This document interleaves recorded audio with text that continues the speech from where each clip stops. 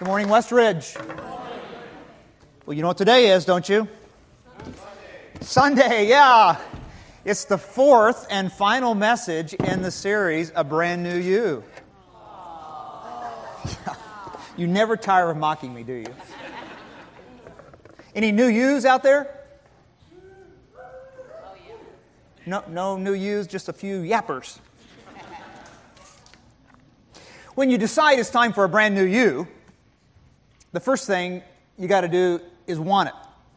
You got to want to get in the game to up your awareness. You've got to want to stop pretending, start living a transparent life. You got to want to accept responsibility, take control back from others. And today, probably the least talked about quality of a new you. You've got to want to take a risk for things that matter. You've got to want to live courageously, not cowardly. Where do we get the strength to turn our backs on safety and comfort and do the very thing that we're afraid to do? Many think that courage is generated in that part of the spirit we poetically call the heart. It's a power that surges from the heart into our will, leads us beyond thinking and talking, pushes us to do the right thing when we're terribly afraid of doing it. But how does the power get inside the human heart? Two basic forms of courage. One is acting courageously in the face of deadly danger. The other is acting courageously when troubles are already upon us. Now, when we expose ourselves to danger for a good cause, we show what we might call guts or valor or fortitude. It's what philosophers call aggressive courage. And when we act with aggressive courage, we risk dying precisely because we have a passion for living. Only if we desire to live is death a danger, and risking it a form of danger. And certainly, many Christians around the world today face this kind of danger and must display this kind of courage. Because the reality is, this year, in 2012, thousands of Christians will be martyred for their faith. However, I would guess for most of us living in this area that we face the second kind of courage. The kind of courage that requires us to struggle against present adversity. Now, those who need this kind of courage don't risk death, they risk living. Because the reality is, it takes a lot of courage to hang on to life. Just to hang on to life. When the sullen days of a cold winter are too long and too dark to endure. It's this kind of courage that David talks about in the 23rd Psalm. I like the way Peterson paraphrases it. It goes like this: even when the way goes through Death Valley, I'm not afraid. When you walk at my side, your trusty shepherd's crook makes me feel secure. Courage is a long obedience in the same direction. Now, notice that our way goes through the valley of the shadow of death. We don't stop there, we go through it. And so I guess the first thing I'd say to you about courage is this: keep moving through it. Courage is not the absence of fear, it's the continued movement through the fear. It's not allowing fear to paralyze us in place. Perseverance doesn't mean perfect, it means that we keep going. It means that we don't quit when we find that there is still a longer journey than we ever anticipated ahead of us. We dig in daily. It means that we may bear burdens that we desperately would rather not have to bear. And at times it means that we may be weak enough to succumb to the temptation to let other people know those burdens are not welcome. Sometimes we can even get angry about the unfairness of it all. We may get caught yelling at our spouse or at our friends, our employer, our employees, our children. And our shouting, for the most part, just means we care about something. We care about God. We care about morality. We care about justice and righteousness. And so, if that's you, be angry for a time if you must. But whatever you do, keep moving.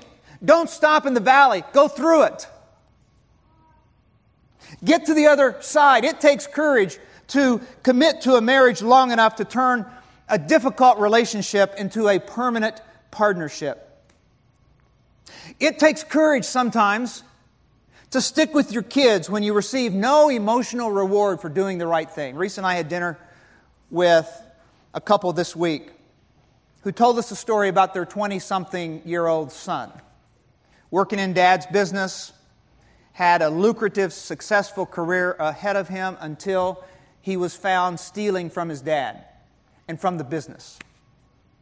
It takes courage to keep going. It takes courage to hang in there with your spiritual life when you're going through the dark night of the soul. It takes courage to wrestle with doubt instead of pretending with poppy and pompous platitudes. It's a long obedience in the same direction. And discouraging words, they can beat us down when we're in the valley. And the reality is we die preliminary deaths before the final curtain. There are losses of precious life fragments that used to give our life meaning. And we're going to have to find a way to keep going when we lose them. Because to be sure, there are little deaths along the way, on the journey. And it takes courage to keep moving through them. It may be the loss of a vocational dream. It may be the loss of a physical ability. It may be a relational loss. And things never ever will be the same again. They just won't. It may even be a loss of the meaning of life. Like a person that wakes up one morning and decides that life is a cosmic accident, doomed to end in a global garbage heap. And life itself has no more significance than an unwanted fly buzzing around the room. Courageous people, they keep going through the valley. And whenever we find people with the courage to affirm life in the midst of these preliminary deaths, we ought to have a party. When we meet a woman who chooses to live a creative life, even though it's from a wheelchair, or someone with MS who still finds a way to serve other people, or parents who celebrate their artistic child by having a party every day. If we had sense to notice the power some people discover within themselves to keep moving through the valley, we'd turn every day into a festival. Second thing I'd say to you about courage is this. Keep looking for hope. When I read the exploits of the Apostle Paul in the book of Acts, I'm astounded at the courage he displayed.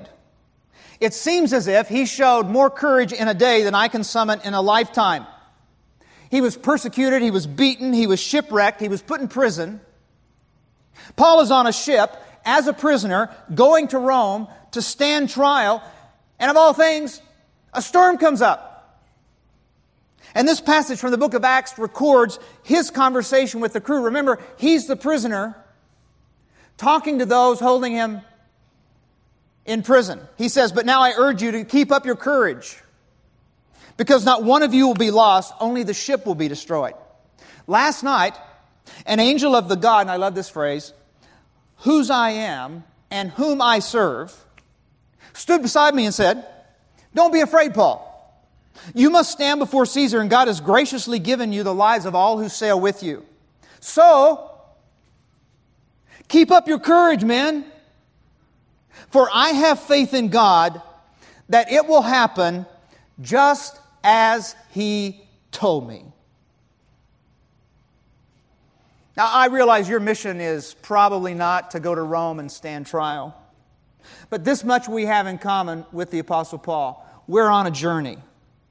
And at some point on that journey, maybe it's now for you, maybe it's in the future, maybe it's been in the past. At some point in that journey, it's going to take courage in the midst of a storm to believe that it will happen just as God has promised. Period. And here's the last thing I'd say to you about courage. And that is, keep close to a community of faith. Hope gives us courage, and we find it in community. Many of you will know Dietrich Bonhoeffer as a pastor in Germany. And from the beginning, he saw the Nazis for what they were. And he risked everything to fight them. Finally, they arrested him, put him in prison. And it was from there that he wrote letters that inspire people to live courageous lives to this day. In one of them, he penned this prayer: "Give me the hope that will deliver me from fear and faint-heartedness." He was given hope, and hope gave him courage. But they killed him anyway. Sometimes, it seems as if God goes on leave of absence. And we fear that He's not on our side anymore. Those are the times we need a community of faith.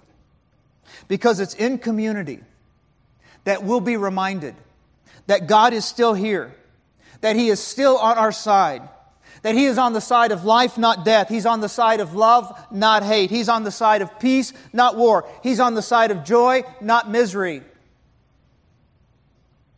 And while no one else can have courage for us, behind individual courage, there is usually a community. That's because courage is contagious. We can catch it from one another. It spreads as we get close to one another. The psychologist Rollo May is sure that the source of courage goes back to the community of the family. He says, if a person is a coward, a habitual coward, he says, it seems to come from an early rejection, an early feeling that the mother will not support her child and may even turn against him in his fight. He says, such a person finds inconceivable that another would ever support them in their troubles. He says, those people most likely to act bravely for another are those who are able to trust that others in their family will not let them down when crisis comes. We need that community. And while we can't change what happened in those early formative years of our life, we can act courageously in the present because God gives us a new family, a supportive family, a forever family that will stand behind us and encourage us, literally means infuses us with courage. That's why we need each other in the church. That's why it's worth the risk to be a part of a community of faith. It's worth the risk. It's worth the stretch. When we keep moving through our fears, when we keep looking for hope, when we risk being a part of a new community, we'll receive the courage we need, the courage that we didn't even think we had. That's part of a brand new you. Reese and I don't always agree on everything, but one thing we do agree on is we love vacationing in Hawaii. So I'm going to be courageous this morning and just let you know something I've never let another church know, or this church know. We're willing to volunteer to be your missionaries as like a beach chaplain on the north shore of Oahu in Hawaii. There, I've said it. Yeah. You know, I could stroll up and down the beach, pray with people, do weddings. I'd make you proud. Trust me. You think about it. Just think about it for a while before you respond. Well, one year, we're right there on the north shore of Oahu, and I see bumper stickers and I see T-shirts, other phrases that just say this: Eddie would go. That's all. Eddie would go. And being the keen cultural observer I am, I decided I got to do a little research on this. I got to know what's going on here. Turns out, Eddie was a real person. He was a native Hawaiian. He was a big wave surfer from Oahu. And you know, if you're going to be a real surfer, you got to go to the North Shore.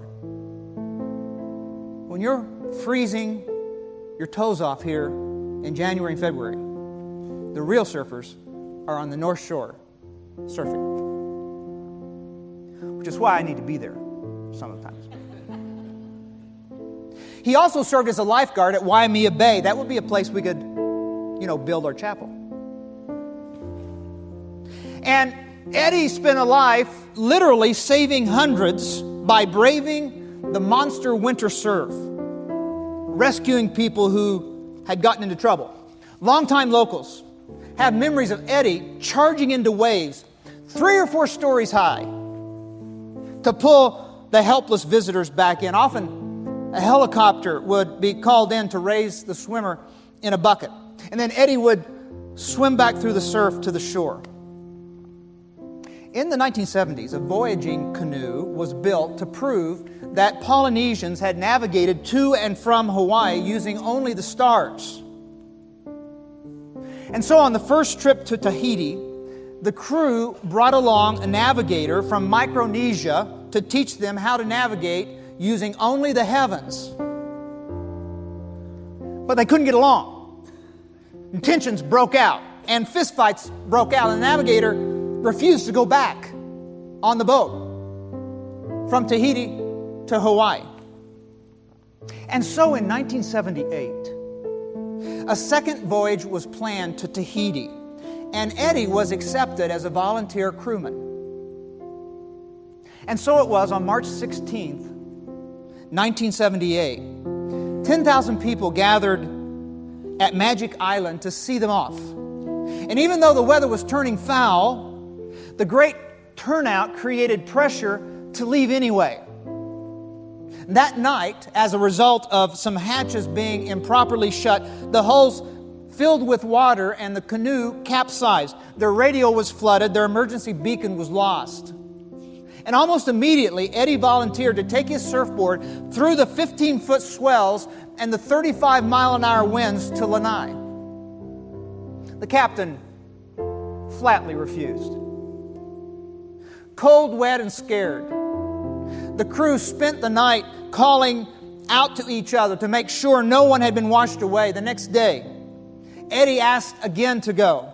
And although Lanai was now 20 miles away, through angry seas, the captain and the officers reluctantly agreed.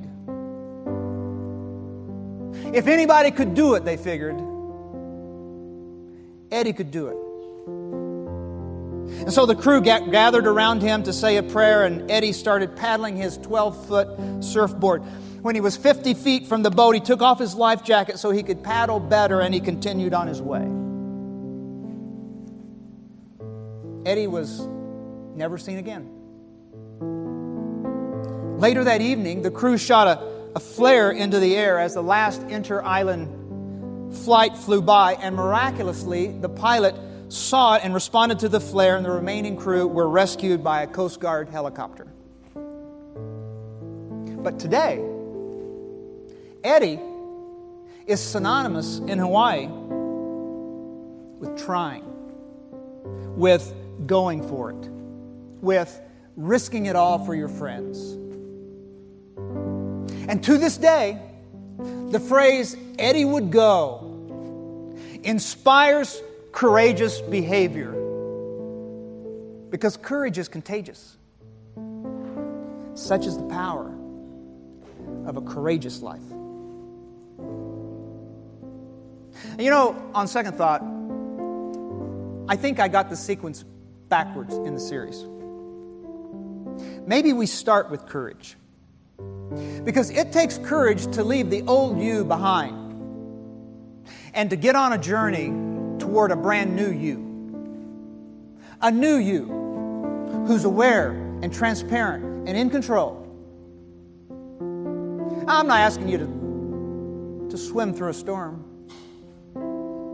I'm asking you to have the courage to keep going, to keep looking, to keep close in community. I'm asking you to move toward a brand new you. Remember, Eddie would go. The question is, will you?